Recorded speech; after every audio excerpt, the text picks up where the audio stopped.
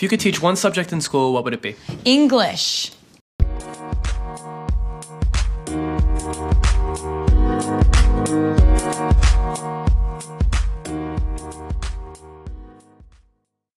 Hey, it's Brandon. And I'm David. Welcome to Late to the Party, a podcast where we investigate and break down the 1001 albums you must hear before you die, the 2016 edition, edited by Robert Dimery. You're so lucky. You get to listen to the 21st century version of Ebony and Ivory. Oh, that one's going to get me in trouble. Every week we'll listen to an album from the list and break down why it's worth a listen, purchase, or pass. This week we're talking about number 995, Taylor Swift's 1989. Well, David, how's it going? Oh, it's going. As usual, you know, it seems like we're going forward, but yet we're haven't advanced anywhere at all. Like the calendar says it's the next day, but is it? What's the difference? I don't know. It's September, so that means it's not summer, but it's not fall. So September 1st just completely snuck up on me. Yeah, and they hide it. They did not see it coming. They hide it on a weekend. So they didn't, but all of a sudden, like, you get back to school and or work or whatever, and it's like mid-September all of a sudden. What the hell happened? I know. I guess it's like most of this time, it just feels like you're in purgatory. Okay, let's not dive into Dante. Anything new in particular in your life? No, I mean, honestly, probably going to be a broken record here at some point where I'm just talking about being back in school, teaching, which I don't know. Was I teaching last time had I started teaching last time? You've leaned in so close to the camera. Well, folks, we're still zooming because, that's what you do when you try not to die. Yeah. And David just got obnoxiously close to the camera. Well, it's great. I think you were teaching, but no, this is the space we come to not do that. Yeah, I know. I'm just, that's happening. And, I read, I have a whole bunch, I collect comics. Not collect, I buy, and then I don't know, collecting counts. Buy them and you read them. I started realizing that some of them are worth some money that I probably should have actually taken care of and not given to students and stuff like that. Anyway, so I reread a series called Paper Girls, which is a Brian K. Vaughan, which you might know him from Lost fame and a bunch of other major. But anyway, they're going to make a TV show out of this one too. So I wanted to read it all before that happened, and it's excellent. It's only 30 issues, so it's pretty quick, but oh, cool. Yeah, very nice. What about you, Brandon? What have you been getting up to? I've been watching a lot of the U.S. Open the last couple of days in tennis. It's happening under a bubble. How is it? Is it weird? It was at the beginning, but lately it's been pretty normal because the matches have been so good. The quality of play has been so excellent that even the announcers have said they've noticed that it's become normalized not to have people in the stands. It's completely normal. I zoomed with a couple friends this morning because Braden and I are going camping next weekend. That's nice. Sam A. Baker Lake. I don't know where that is or what that looks like, but that's who he is. Who's Sam Baker? Who's Sam Baker? I taught a kid whose name was Sam Baker a couple of years Sam ago. A. Baker though, so no, it sounds fancy. It sounds like Joseph A. Baker. He's A. Baker. But here's the deal. I'm not a camper. I don't camp. David, the last time I did anything close to camping was Bonnaroo 2014. All right. That camping, yeah. No, that was a version of me that wore bro tanks and aviators, and I drank PBR like they were paying me to do it. It's like college outside. Exactly, that's exactly what it was. I was eating pizza at 3:00 in the morning and seeing James Blake live at a small tent. It was not camping. So next weekend's going to be interesting. Oh, that's exciting. Yeah. I can't even tell you last time I went camping. I've probably camped like 3 days in my whole life.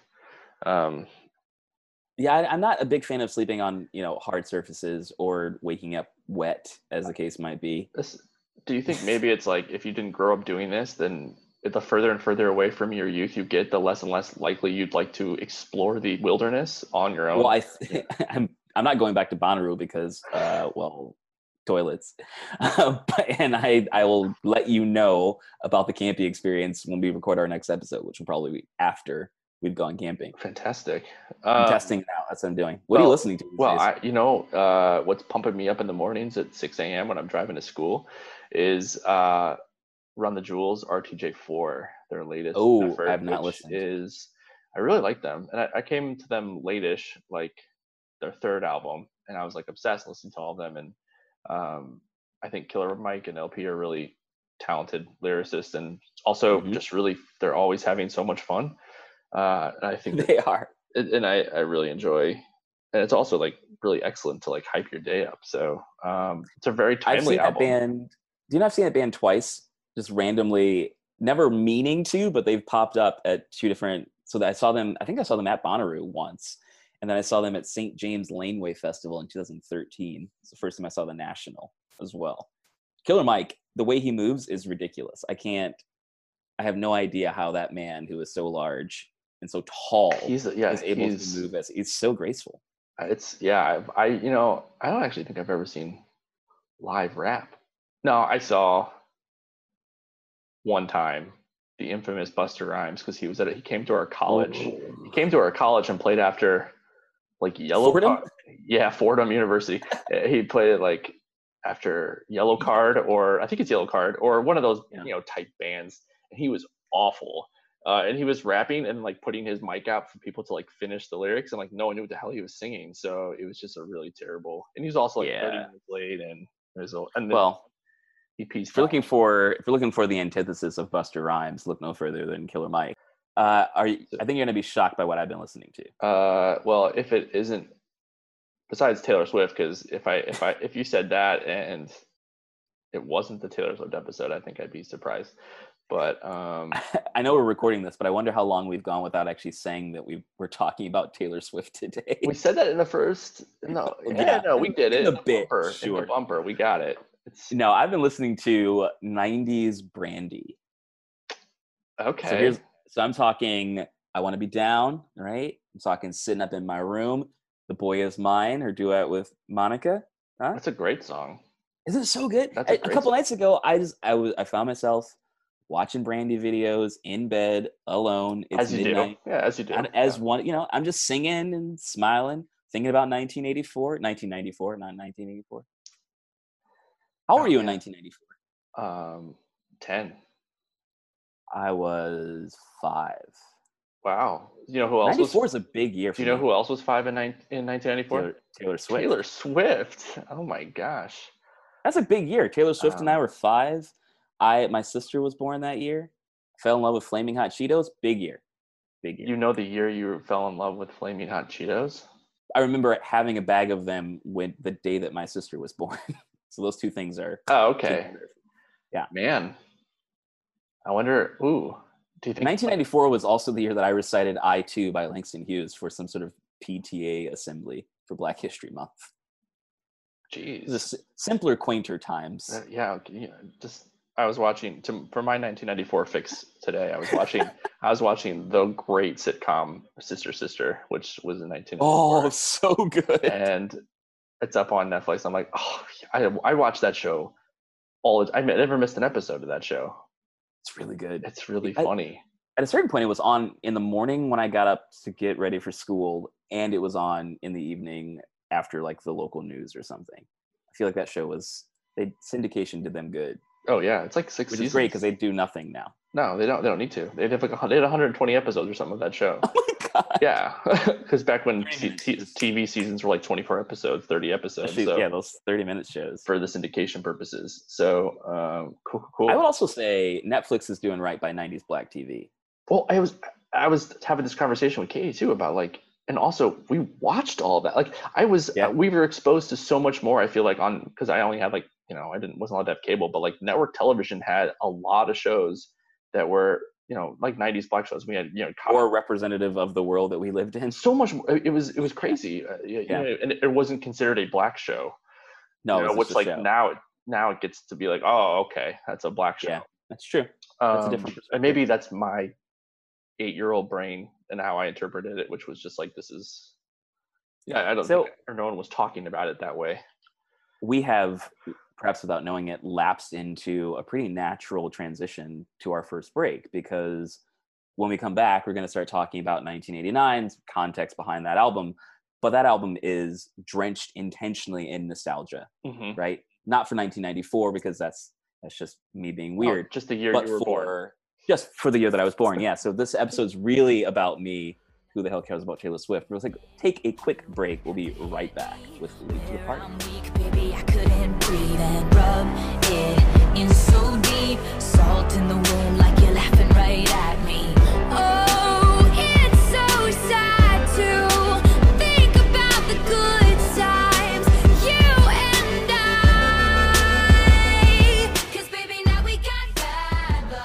Welcome back. We're gonna actually talk about our all the reason why everyone came, right, is to talk about Taylor Swift's 1989 album I'm from excited. 2014. Can you hear it in my voice? Yeah, super. This was, it's funny that like this is self-inflicted, right? We chose It to do is, this. and I'm actually That we I am don't actually have. excited to talk about it. We don't have like overseer producers. It's us. We are it, and Just us. we chose to do this. It's also, this is dangerous territory, Brandon, because if we don't speak highly like this of any of the people to speak ill of, Yeah. this would be the one not to do it. Are they coming for us? The Swifters? The Swifties? What are they called? Do you think she's sponsored by the Swiffer company? Do you think she's trademarked Swifties? I mean, she's kind of. It's okay. This is bad. We should. It's bad. It's not good. You want to start it over? Yep. Okay, cool. We'll start it over. Just completely. No, we're not. What are you pausing? No, I didn't pause. Okay, I didn't good. touch it. Oh God, don't. So things that people probably already know about this album, released in October of 2014 and spawned 6 singles. David, I don't know anything about music really at all, but is it uncommon to have that many singles from one album, especially modern day? Yeah, usually it's what, 3? Well, the first single comes out in October of 2014, and then the last one doesn't come out until January of 2016. And when you say comes out, right? Like when does the album come out? The album is released October 27th of 2014. But in terms of songs that are being played on the radio, is that what you're saying? Well, the idea of like intentionally releasing singles, like here's the new single from Taylor Swift's 1989. Like that's a lot of singles, isn't it? But like that's like modern music though. Like there is no, isn't that the trend? Like it's not this. That's like the old way of music of like you have a hit single and albums are secondary, only to put, right? Yeah, you're right. Right. And now it's like, and she was putting this album out when there was a big change, like post 2000, a big change in how the record industry was being run, especially with streaming services that she had lots of beef with. That's true. And so you can put a song. I mean, how many times does how's Justin Timberlake not taking advantage of this? I feel like because he doesn't like to do music. I don't know if you heard, but he doesn't have talent anymore. Oh, right. Yeah. It's just not. So there you go. But in terms of transitions, you bring up an interesting point about where Taylor Swift is in this changing music landscape. This is also her first intentionally pop album, right? We know that she's achieved early success as a country pop artist with sort of crossover appeal. Now, here's the thing about crossover. I'm not really sure how I feel about that label of crossover. You know what I mean? There's like this shameless desire to accrue more fans. It's like, I'm going to go and take all of those people from you now as well. It's like Risk, but with music. But do you feel like this is maybe just me, this is what I know, but like the crossover usually is coming from female artists in country and that are crossing over. Right. I think about Faith Hill. Do you see that happening? Twain. And what's her face from American Idol? Carrie Underwood. Kelly Clarkson, Avril Lavigne. They're all former country singers. Kelly Clarkson did not. Carrie Underwood, yes. Carrie Underwood was not. She was just a pop singer. She has that background and she's explored those roots, I think, later on. But in terms of competition, she was just billed as she can belt. She's got a really big voice. That was Kelly. Carrie Underwood was unabashedly country. Okay. And Christian. Okay, yeah. But I think you're right. Proves your point. It does. Do you know any? Yeah, because I'm like trying to think of crossover male artists besides Garth Brooks, who still doesn't really cross over in the way that someone even like Shania Twain or Faith Hill did. No, because he still wears the hat. You know, it's the hat that's holding him back from mainstream. Yeah, because you still see him, and you see someone wearing a singer with a cowboy hat, and that is country. But if you're selling out the Edward Jones Dome, I think you're doing all right. Well, that's Missouri, so wow. I don't know. I don't mind. I like Garth Brooks. No, I don't have anything against him. I'm just saying, a country star could sell out, and that's true. There's a demographic. There's certainly a demographic. Getting back to Taylor Swift, though, we know that this is named for her, my birth year, as a way of sort of beginning to assert herself and mark the beginning of a full creative period of independence. Right? She's taking the reins from other producers who might have had a heavier hand in guiding her legacy, and she's starting to take the reins herself, which is respectable, right? Yes. Yeah. Keep going. Yes, but I have some theories. what do you No, got? keep going. No, what do you got? Well, I feel like that's the narrative, but is that actually? Is it conspiracy theory time? Well, no, I think it's like that's the narrative, and that's what's being marketed. If I'm to get really, hot take right already, Do but it. the idea of I think that she is someone that knows how to play the money game so well. Like she knows, like if I come off as like everyone's attacking me, but I'm stronger because of it. I'm in charge of my own career. I'm making all these decisions. That's why people like her. She hasn't. I mean, I know that I'm being very No, generalized it's here, but I think I just distrust people that make that much money in the music industry. I do, because it's not how much can you believe a teenager? I mean, she's in her early 20s at this point, to have all of that, right? yeah. She's going to all the big name producers like Max Martin, who was Britney's. He's a genius behind "Hit Me, Baby, One More Time." Yeah, right. Yeah. It's brilliant. And she's like, all right, you did well. So I want to do the same thing for me, right? So if she was really this independent person and really, you know what I mean? If she was really this independent music maker, would that be the route she would go? Or I mean, granted, now she's making like pseudo indie with her recent album. Well, but She's like if your intention as an artist is to find someone that can channel your writing abilities and your ability to craft a pop song into mainstream pop success, I don't think I find myself apologizing for Taylor Swift, which I did not think would happen, especially not this early in the episode. But I would think if you have her abilities or natural abilities and you're looking to cross over and expand your fan base, you go looking for people who have a hand in doing that. So I think it's possible to believe that narrative. I don't know how the hell I ended up being the person who is defending this choice, but I think it's possible to do that. I agree it's possible, but it's also I think it's equally as possible to distrust it. You have right? doubts. It's an incredibly, at times, overly produced album. Oh, absolutely. I think I it's so we could not squeaky agree clean more. that it feels plasticky, and that feels, if she is the one that's fighting against the producers, right? Which is apparently the narrative, right? Max Martin is like, usually I just, I tell people to do this and Right, they do it. But then he's like, then the 10% that say go to hell, they usually are strong enough to know that their music is going to be better because they're not listening to me. Right. And he's like, Taylor Swift is one of those people. And I'm like, what? I think she might be. Okay. All right. And, I've also had the benefit of listening to the deluxe edition of 1989. Yeah, because there's like 70 editions. Which I plan to talk about. Because it's another way to make a stupid amount of money. Hey, everybody's got to make people double, triple dip in your own albums, which again, I do that all the time. I've bought, it's like Tommy Lee Jones in Men in Black, where he's sitting there with a mini disc. As you remember that he got the mini disc. Uh-huh. He's showing Will Smith the mini disc, and Will Smith, there's another bridge. Okay. He's like, yeah, this new format, this new format, this tiny little mini disc. He's like, that one, I got to buy the White Album again. That's what he says. And I was like, yep, you just keep on double dipping, triple dipping. Well, you got to have it on every format. On that note, on the dipping note, we'll take another quick break. When we come back, I think it's time for us to dive into faves and least faves and talk about a couple particular songs. Ooh, boy. David, yeah? Ooh, boy. Oh, boy. We'll be right back.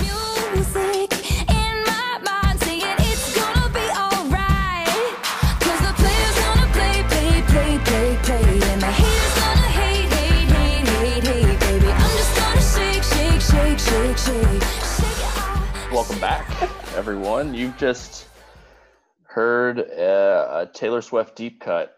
Well, Jim, Shake It Off, which is a song that maybe you've never heard before, unless you exist in the world.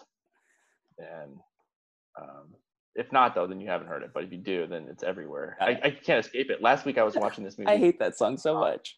I know. Oh my. Well, talk about because that. It reminds later. you of like it's just it's everywhere. It was in this movie Little Monsters.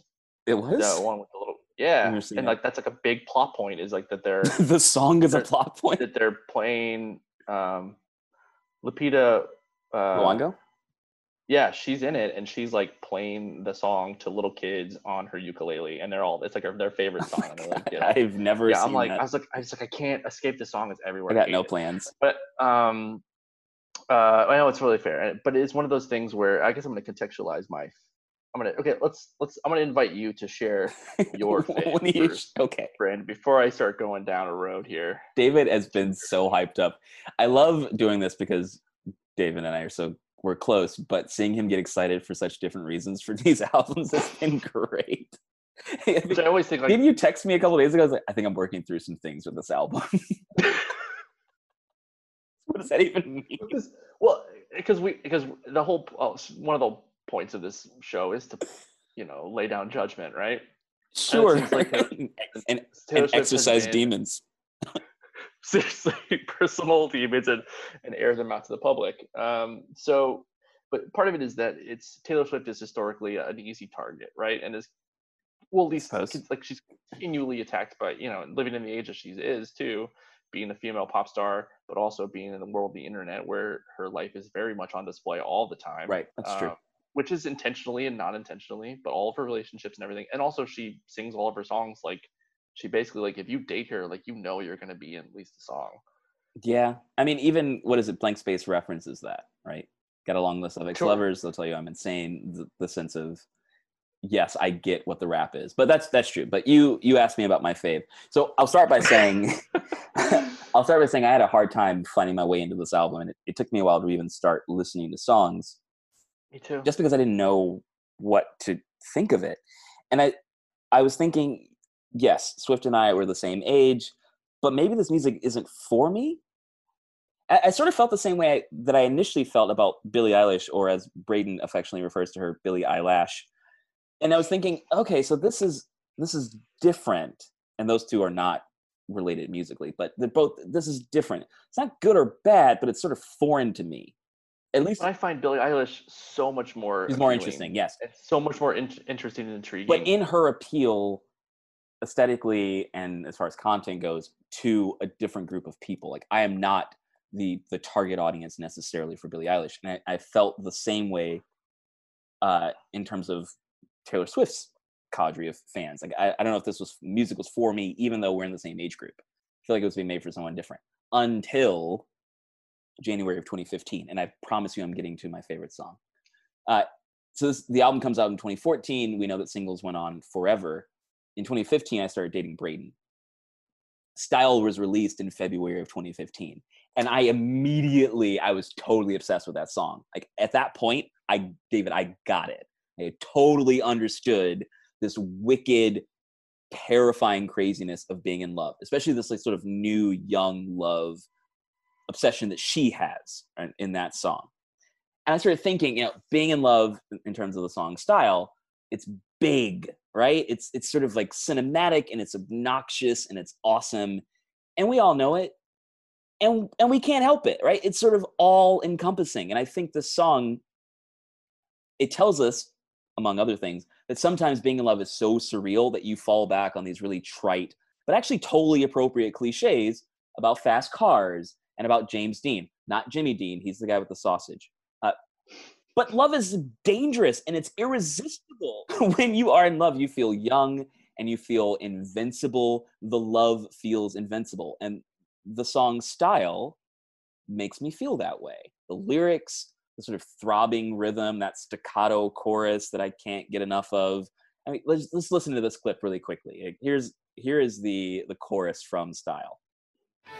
You got that James Dean daydream look in your eye, and I got that red lip classic thing that you like. And when we go crashing down, we come back every time, 'cause we never go out of style. We never go out. Okay, so I get that it sometimes sounds a little like a placid, like Kids Bop version of M83's Midnight City.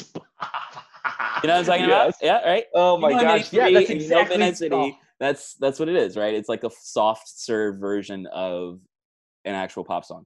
But I love that song style because it's epic. It's everything I felt and still feel about that person who is larger, who looms larger in your life than anyone else, even though they're sitting right next to you. Like that song nails that feeling for me better than any other song on the album, as far as I'm concerned. My runner-up is Wildest Dreams, which has really clever lyrics, but it's got a chorus that sort of misses the mark just a little bit, I think. Tell me, give me your thoughts. Get at me. Well, I like that. I was grappling with this too, because this is the first album that I've actually listened to of Taylor Swift's, right? Yeah, so, fair enough. I mean, it's like because you can't avoid it, right? It's everywhere. This stuff's everywhere. So then and also as a teacher of teenagers, that makes it, doubly in your face all the time. Okay, fair. And so it just gets to be kind of annoying. I don't know. Maybe I don't know. But also, I feel like my attitude towards some pop music is that it's earworms. So I don't know if I can't determine whether or not I actually like the song, or it's so catchy that I'm thinking about it all the time. But isn't there we fell into this conversation a couple nights ago with Braden and Katie, but isn't that a form of craftsmanship that you can create something? I know it's jingle, but there's an artistry to that. Double mint gum. Sure, but does that mean it's good? Okay. That's my thing. But I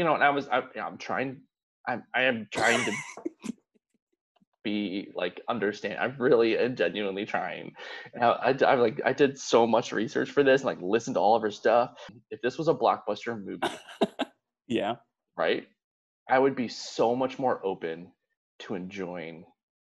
And I know that it's just a big budget, like feel good kind of experience, like a big time blockbuster where that it's not going to be meaningful and change your life necessarily, but it's going to be a really fun thing that you're going to remember for a while, probably, right? Okay. No, I'm with you. Okay. What really kind of sold me was listening to the voice memos and her Tiny Desk concert. Okay. And listening to her. Wait, are you saying that you've reconsidered based on these?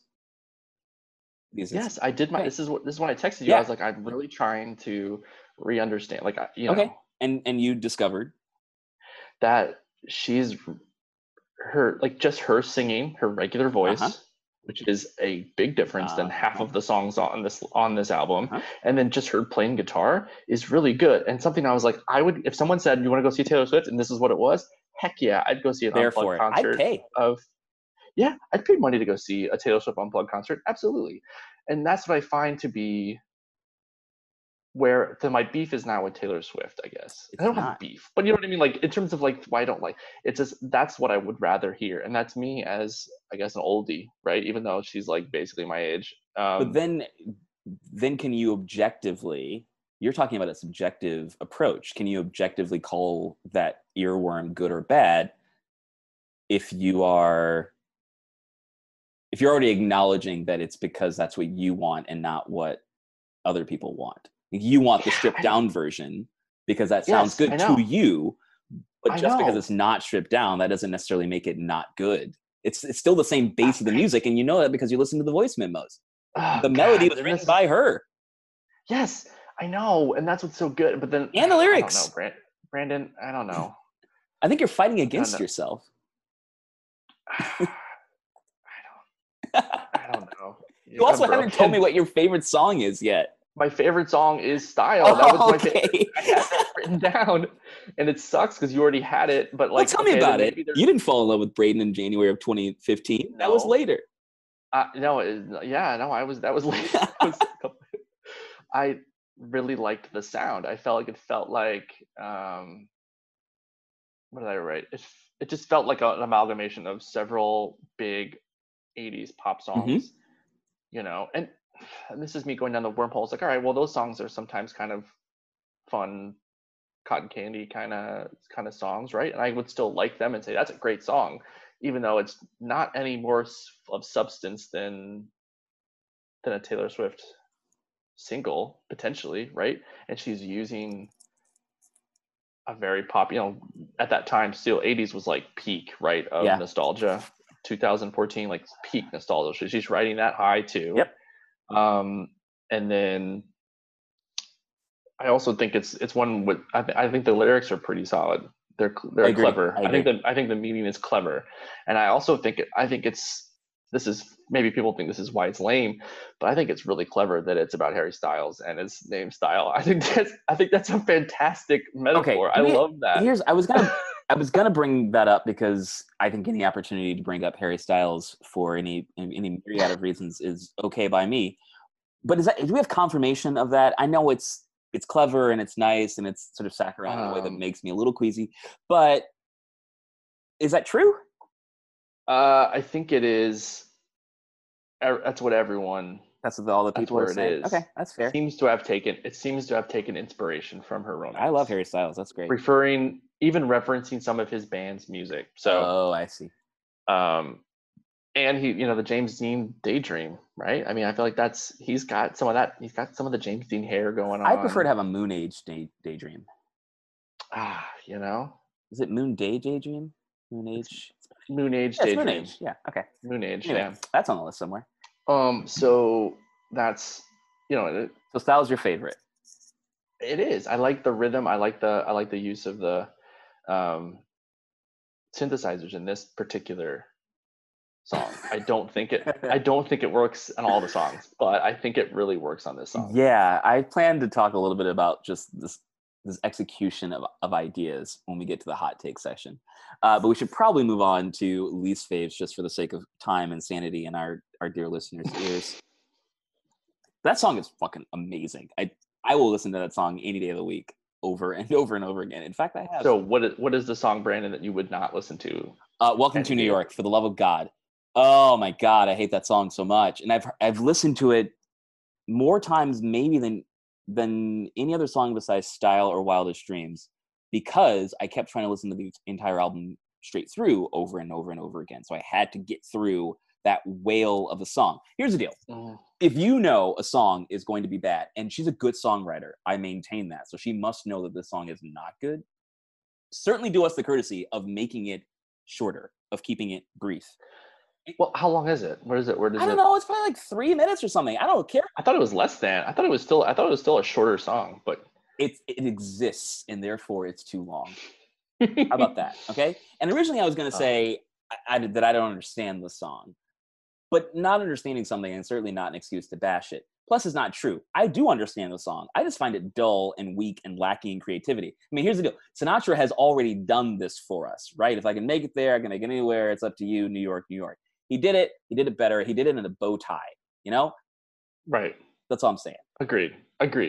And those songs, that gets played at every single Yankees game. As well it should.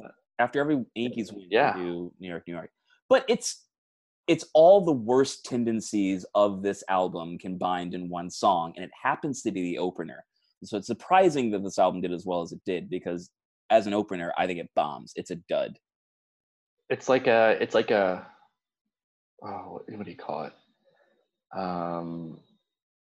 Like a forward, where it's like, hey, I just want to let you know that, you don't really want to read me, but I'm going to put it in there anyway, so you can skip it or you can read it, take it or leave it. But I'm going to tell you what was going on in my life, how I was transitioning into this album geographically, and also, wouldn't it be fun to write about New York? Because everyone does. Yeah, it. I mean, okay. Part of that. Here's a clip from the song, and we're only playing just a small snippet of it so you can get a sense of how trite I find. I know I use that word a couple of times, but it just seems so appropriate here. How trite she can be and have it not carry over and not work. So just a little snippet here. I could dance to this beat forevermore. The lights are so bright, but they never blind me. Welcome to New York. Okay, so no one asked for that, right, David? Like, no one needed that in your life. The lights are never too bright for me. Thank you so much for unearthing yet another terrible diary entry and making us listen to it as the first thing we hear on your new album. That's probably the worst criticism.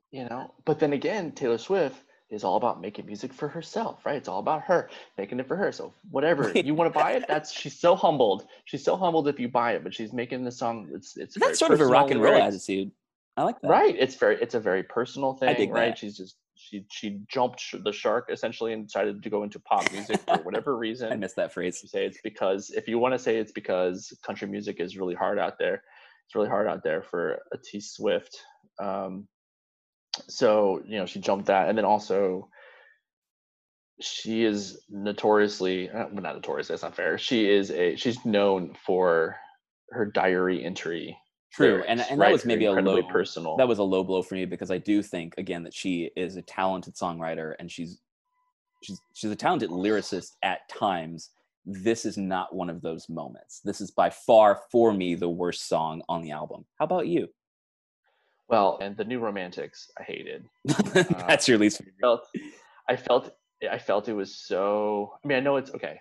Look, I get it's kind of it's like satire, right? I get it, but it just feels like I was born in December. She was born in what? I was talking as Taylor. December of 1989. December of I 1989. am Taylor Swift. The year is 1989.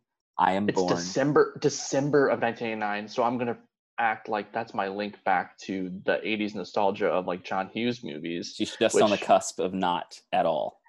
Yeah, I mean, I'm like, okay, so do you have 80s nostalgia if you don't even know anything until I'm 1996 technically older or than she is, 97? and I don't. Right. So anyway, but so it just feels like this is like, you know what? I'm gonna really drive home the fact that this was 80s. I'm gonna talk about the 80s. I'm gonna really like get us all together on some arena anthem about what it's like to be in the 80s. And you know what? I'm gonna do it again, David. I don't know where this is coming from, but if I were an apologist, and I'm not because I'm unpaid, but if I were an apologist for Taylor Swift, I might say it doesn't matter how old I am or what era I'm or the fact that I'm tapping into an era that I wasn't alive and conscious for, but that I'm trying to evoke the romanticism that the 80s typically exudes when we talk about it. And that is synonymous with the same sort of eternal, timeless idea of that young, hyperbolic, terrifying, disgusting, weird, totally fucking absurd love thing that she is also spending a lot of time and energy writing about. Like the 80s for her is the structure through which she can talk about this other stuff. But isn't 80s pop like supposed to be on some level ironic because of how shitty the 80s were? Like economically, Eventually, racially, yeah. like, and then like all the the Reagan eras. So how is it not possible that she's drawing on all of that? Because 2014 just seems like a real nice time right now. 2020, I'm like, you know what, Taylor, you didn't even know what you had. No, I just mean if she's looking for a way to frame that the experience of love or the experience of these relationships, and she has a particular sound in her head, she thinks, oh, what age or what era or what sound marries these two concepts? Oh, it's 80s synth pop. That's my vehicle to get these ideas out. But that's my argument against you. Here's my argument against myself, because that's the fun part. Is she conscious of that framework? Like, is she in on the joke? It's like, is she actively commenting on these eccentricities and the fact that she's nostalgic for an era that she wasn't actually a part of? Is her tongue firmly planted in cheek and she's behind the curtains working the gears? Or am I missing the point entirely, and is it something completely different that is much less thoughtful? I don't know, David. Those are the ideas that are in front of us. What do you think? Yeah, I don't know. Well, how old is she? How old is she at this point? 22 like 6 years ago ish. No, she's 30. I'm 31, David. She's 24. Oh my God, 24. I can't do math. She's in her mid-20s. So she's 24. So okay. So I mean, is that when you start to become a little more realistic in terms of what it's like to be in a relationship? And I think you also, there's like I talked to, maybe it was Braden, maybe it was Michael, but I said at 24, I felt extremely mature. Like, maybe it was because of things that were happening in my life, but I felt more mature at 24 than I do right now. There was like I'm in my mid-20s and now I'm an adult and I've got a full-time job, and I don't know, maybe some of that's in there. Maybe I'm overthinking it because I'm looking for a way to give respect to this album. I think it's pop. I have more questions, as in most cases, than I do answers at this point. But I'm not sure we can toss her off as quickly or as easily as we might want. She's a very good songwriter. She's really great in terms of like just not lyrically ish. Yes, the lyrics match her melodies. I think her melodies are fantastic. Mhm. And she has perfected like her version of pop, which I think is in of itself hard, right? Especially she's made what 10 albums at this point, and she's still Sure. like that was her. I don't know, what am I trying to say? I guess that she's still incredibly successful, right? So what she's doing is working, Right. and there has to be some credence to that to some, on some level, right? Not that she is still able to do, because there's so many bands that when they get to like their third album, fourth album, they've lost Tank, it, or they're yeah. But is that because they're taking more risks, or is that because they're doing more of the same? Right. And is she doing? Is this a risk at all to go into pop? Is this risk? It could be. I think it could be, because especially having listened to that Tim McGraw song this morning that I'd never heard before, she has country twang, there are banjos in the background. That's a safe spot for her, and she was extremely successful and still making headway in mainstream pop while billed as a country music star. This album permanently removes her from that sphere. She's not going to be nominated for Best Country Album for 1989. So it's a big risk, because if it doesn't work, where's she going to go? Yeah. Just, No, give her that. So I just have a lot of inner conflict about this, That's fair.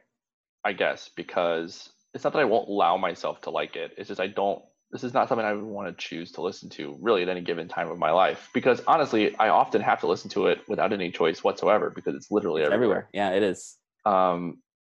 And then I think about her contemporaries too, of like at that time. Should we do a transition, or should we We should do a transition. I think we should. a break? We should take a break. We should pull back, reset, consider, have some water. Who knows? We'll be right back with more Late to the Party. He can't keep his wild eyes on the road. Takes me home. Lights are off, he's taking off his coat. I say I heard, that you've been out. Welcome back, everybody. You just heard another clip from the song Style from Taylor Swift's 1989, number 995 from 1001 Albums You Must Hear Before You Die, as David would say. Over the break, David and I were just discussing how this album came to be in terms of the sort of circumstances or the framework, the fabric that this fits into in terms of musical landscape. And David, you had some more thoughts about that? Well, it was interesting considering what pop was just 6 years ago. Yeah. And what is considered, and what is like the big pop stars, even 4 years later. I mean, you could do the math there and figure out maybe a couple of reasons why, but you have this turn to darker, more depressed type of pop music, slower, like Billie Eilish, right? Which maybe that's why I am more into Billie Eilish than I would be a Taylor Swift. That Taylor Swift's youthful optimism feels like, I don't know. Do you think that It just feels so bubblegummy pop, almost to a point where I was like, yeah, we're all in it together. This is so nice. And I'm like, I just can't. And this is also the first time I'm listening to this stuff, right? And if I listen to that in 2014, which feels like a really great year compared to now, then I might be like, fair yes, enough. everything is looking up. We're going in the right direction. Yeah. This is great. I'm on board. That, we have Katy Perry, who a couple of years earlier had, what was that big album of hers? That Teenage Dream. Teenage Dream, yeah. Which was all just like sugar high kind of happiness. I just think about this now. Do you see Billie Eilish as a sort of musical cultural response to Taylor Swift? Billie Eilish comes out, Eilish comes out in what, 2018? Probably earlier than that. We were watching the beginning of that documentary, and in one of the opening, Miss Americana, in the opening clip, Taylor Swift is sitting on a couch, and she's told by her manager that she was not nominated for any Grammys for her album Reputation. And her response was, I got to make a better album. But I'm wondering if it's like, okay, the reign of Taylor Swift is not over necessarily, but here's the response being challenged musically. But it's being challenged by someone who's 12 years younger than her, right? Yeah. The next generation. God. Right. Disgusting, right? And we're sitting here in our mid 30s being like, what the hell? You're in your mid 30s. I'm in my early 30s. Okay, thank you for that. Welcome. I was trying to appreciate that. And so Billie Eilish had songs come out in 2016. Don't Smile at Me. So, which again, that's the name of that song. The title, Don't Smile at Me. Totally different, yeah. Right. Consider, everything is Taylor Swift is like. Well, the lead single from Reputation from 2018 was Look What You Make Me Do, which was sort of fully buying into those appropriative behaviors that she had already exhibited with Shake It Off even, Sure. Yeah. So is she being influenced by the pop that's happened before Yep. her, and do we see any of her actually influencing pop after? No. Or is she just reactionary? Yeah. We see that on Folklore too, and I've even listened to it. So I probably should. Oh yeah, Folklore sounds like But you've listened to it. Taylor Swift's version of Lana Del Rey, where everything's moody and like indie, which is like, okay, it's not bad. It's just different. First, It's foreign. it's just like, okay, this is where. So that makes me also distrust. Mhm. Again, she's just switching genres to capitalize on, which again, she's not going to be making nearly the amount of money on this album that she is on something like a 1989. But 1989 would fall flat on its face if it was turned out in 2020. 2000. Yeah, Yeah, I agree. it just, the pop has to feel like the time it comes out, and it would feel so out of place. The 80s nostalgias were peaking, right? Like, I mean, come on, Stranger Things is like in season 4 or 5, like, that show's gonna Yeah, be Force canceled. coming, hopefully. So like we're already running out of things to say about the 80s, where we're starting to do 90s, like, Well, that'll be the best sweet. show. Can't wait for that. Anyway, they're already making shows like Pen 15, that's about 2000. Season 2 coming, 2001. what, next week? Can't wait. Yeah. And that's right. That's where we're at now. So that's an interesting perspective of just about where that is, and in terms of its legacy. So speaking of that, what would you say the legacy of this album is in terms of staying power? I guess really the question is, would you own it on vinyl? That's the question. No, I would not. I wouldn't. I don't see. Maybe this is part of what I own it in general. Yeah. And the answer is no. I don't think so, because I honestly, I'd rather listen to something from the 80s, like authentically 80s. Yeah, like Tom Petty's "Don't Come Around Here No More," which is 80s synth pop at its finest. Or like So any good. like 80s pop like playlist I'd rather listen to, but I just don't. It just doesn't feel like the need to hear it in that format. Yeah, that's fair. I wouldn't own it on vinyl either. Would you give it a repeat listen? Sure. Yeah. Sure, no problem. Yeah, so- I listened to it I did listen to it like 100 times in the last 2 weeks, and those songs are permeating into my dreams. Like every song, like it's a different song every time. That's now soundtracking my unconscious time. What? Let's do best time to listen. What's best time for you to listen? I mean, this is honestly, it makes me feel like going to the mall. Yes, well, 80s. Yeah, it's exact. I mean, Or it's 90s.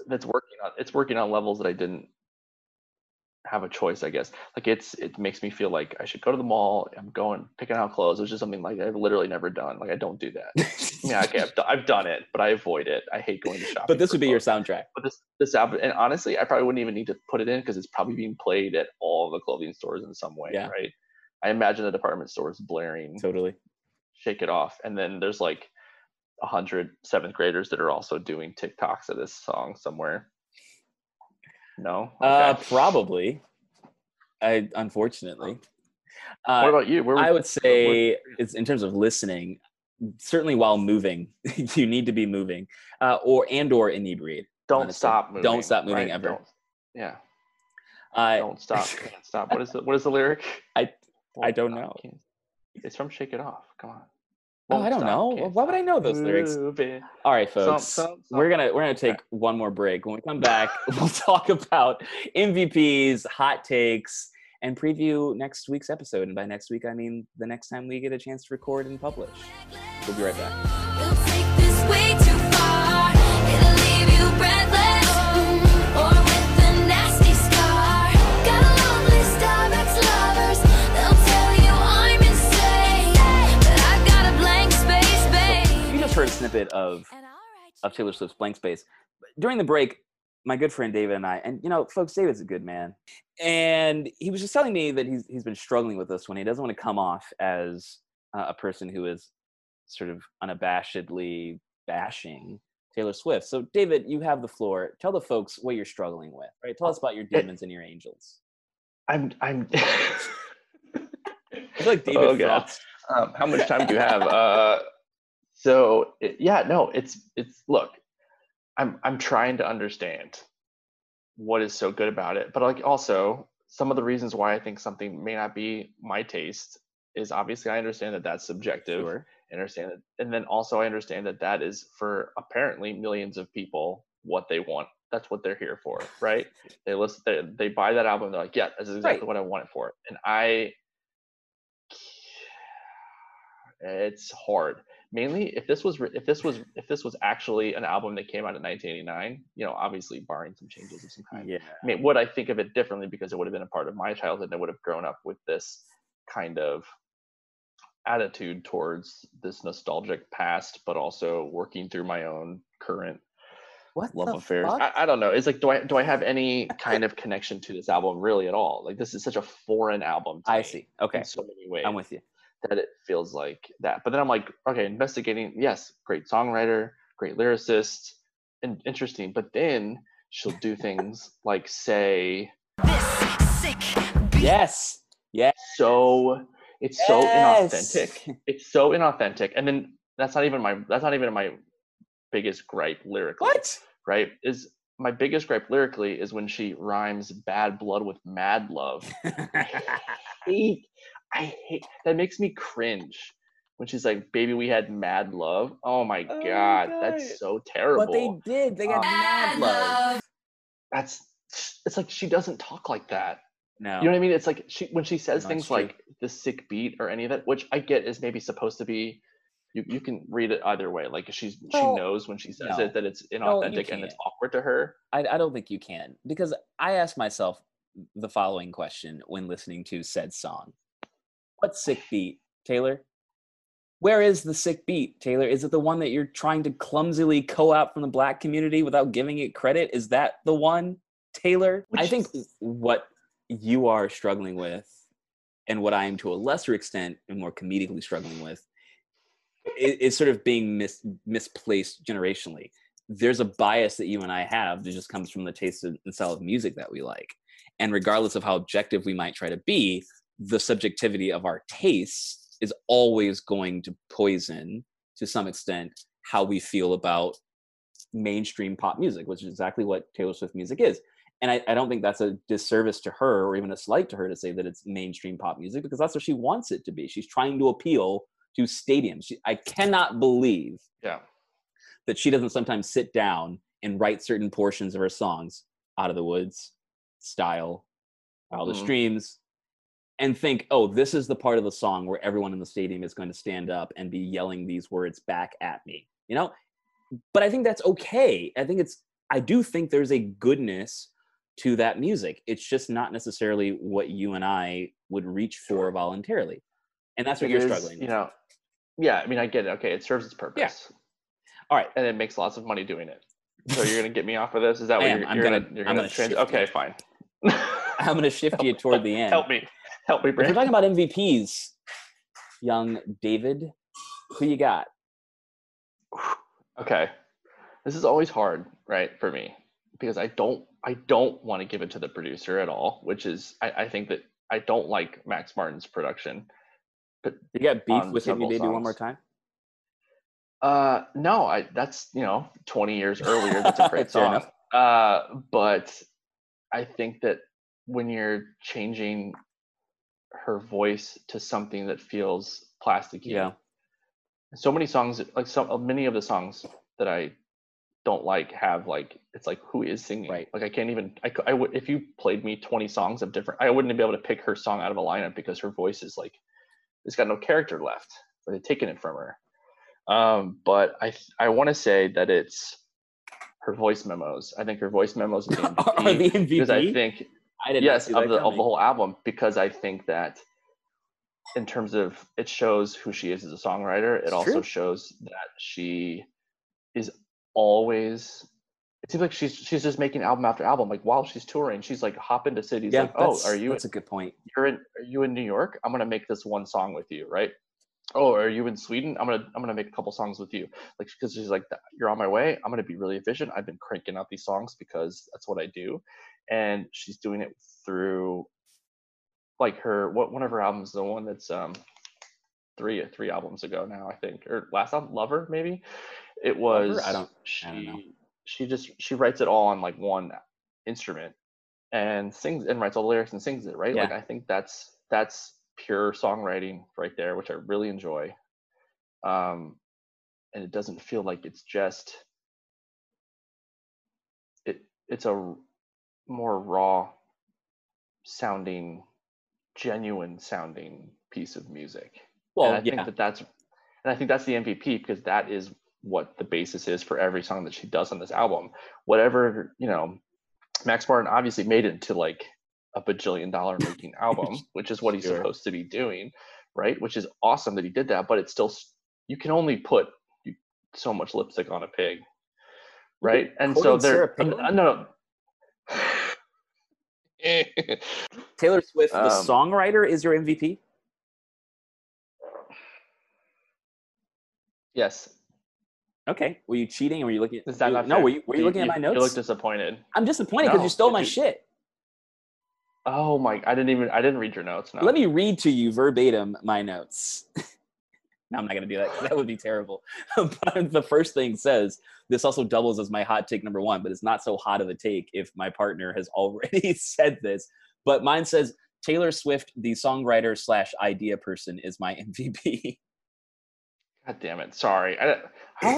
But what does that say that we're both so aligned on this album? It says that we're old people who are trying to figure out why this music matters. But if you listen to the deluxe version of the album, as David has already told you, you'll hear several voice memos. And the voice memo for Blank Space, where she's first running it through, if that's the first version of this song that I'd ever heard, I'd be obsessed with it. I'd be totally obsessed with it.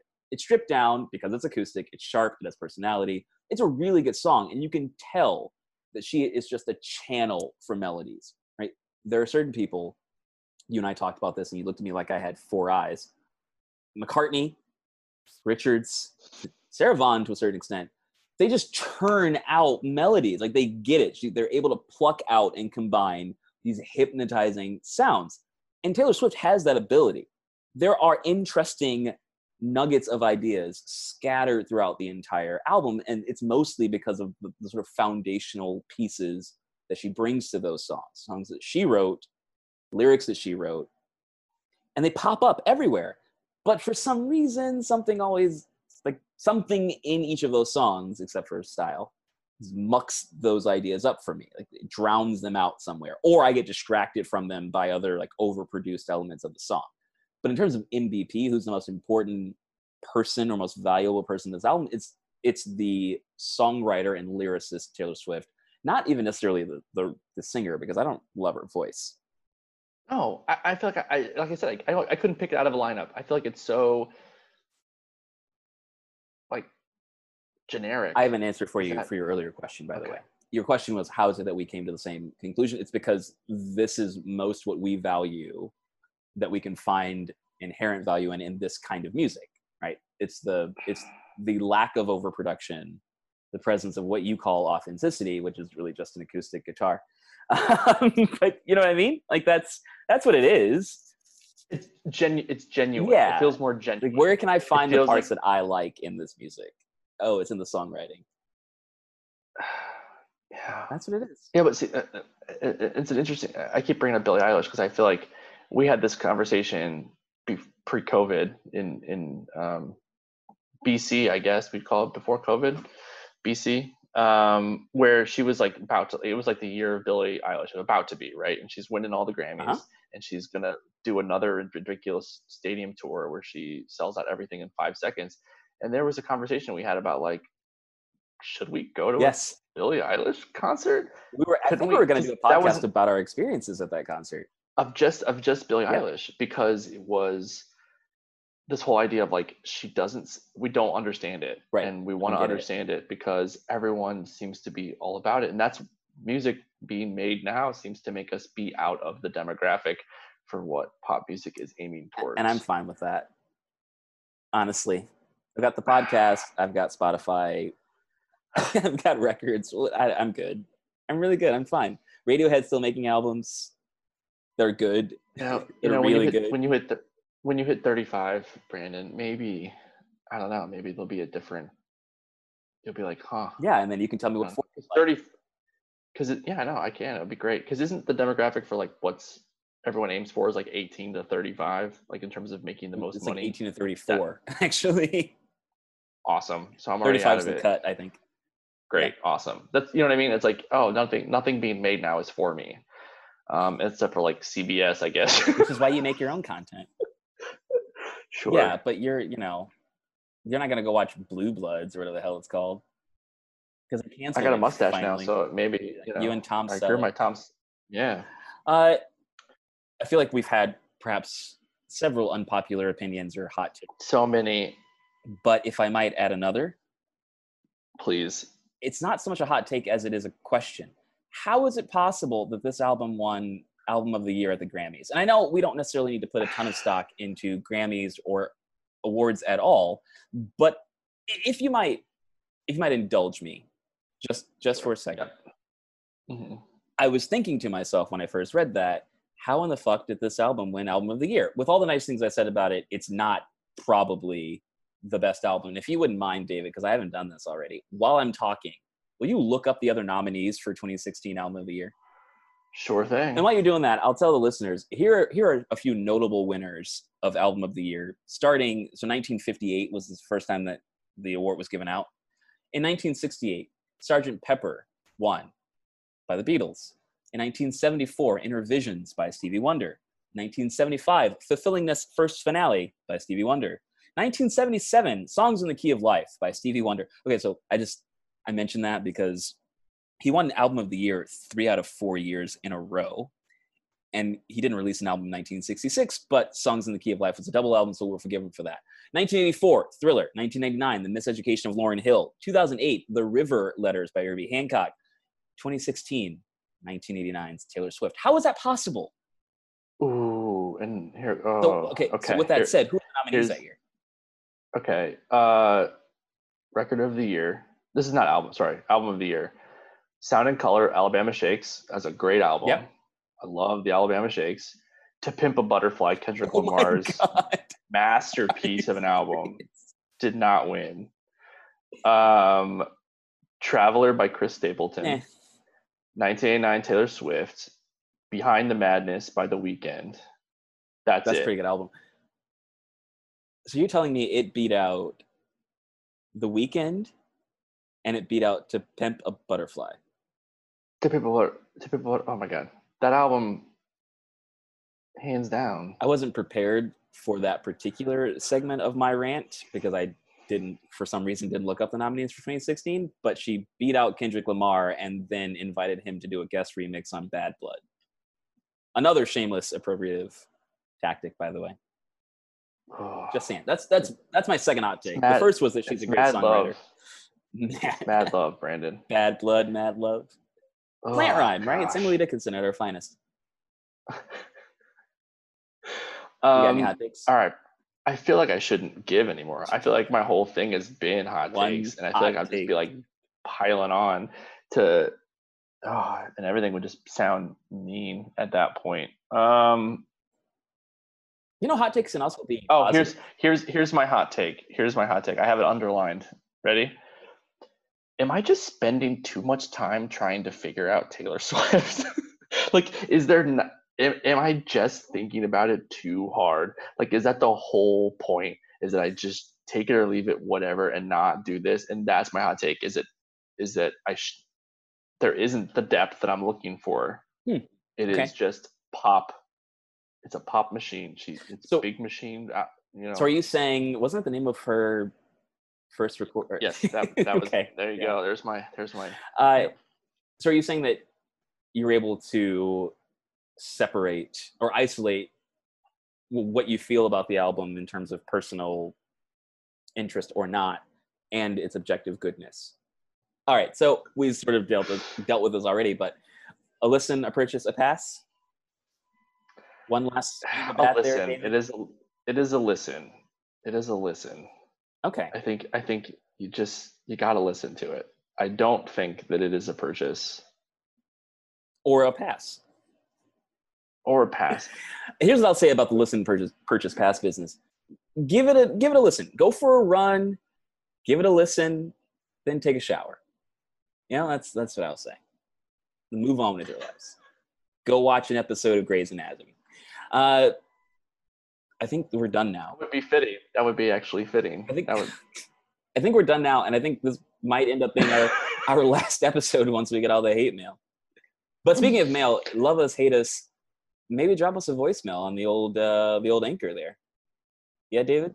Or you can email us at late to the party 1989 that's at right. gmail.com. Yeah, I wonder what came first, Brandon or Taylor Swift? I did. Well, I guess I'll tell you, biologically I it was did. Brandon, but yeah. So we have Instagram, late to the party, and so please, if you like what you're hearing, please. If you're listening this far again, I would imagine you're liking what you're hearing, or you've fallen asleep listening to us, and then now you're waking up. But While you're up, please rate us give on Apple. rate us an Apple Podcast, because you do that, and we get more people from around the world. Not just good old USA, but around the world to listen to us, and it's kind of fun to hear where people are hearing us. So, If we do have another episode, if the good podcast folks let us continue, our next episode is, David, drum roll, please. Actually, I'll do the drum roll. You give us the album. I don't actually know how to do a drum roll. The next album is the Speaker Pod just say Love Below by the amazing hip-hop group Outkast. What year is that? 2004, Oh my I believe. God. Number 940. That's no, 2003. 2003, okay. 2003, and this was a big double album, right? This was a huge thing. It has 40. It's also their last album. Yes, which was part of the thing, Biggest right? It and last has album. 40 tracks. Oh my God. And Yeah, I've never it's going listened to be a long one. to both sides all the way through ever. Mm-mm. So No, that'll give us neither something to sink into. It's going to take quite some time to sift through all that. But we'll have that for you, I don't know, at some point. Thanks for listening, everybody. Say goodbye, David. Yeah. Goodbye. Bye, everybody. Rain,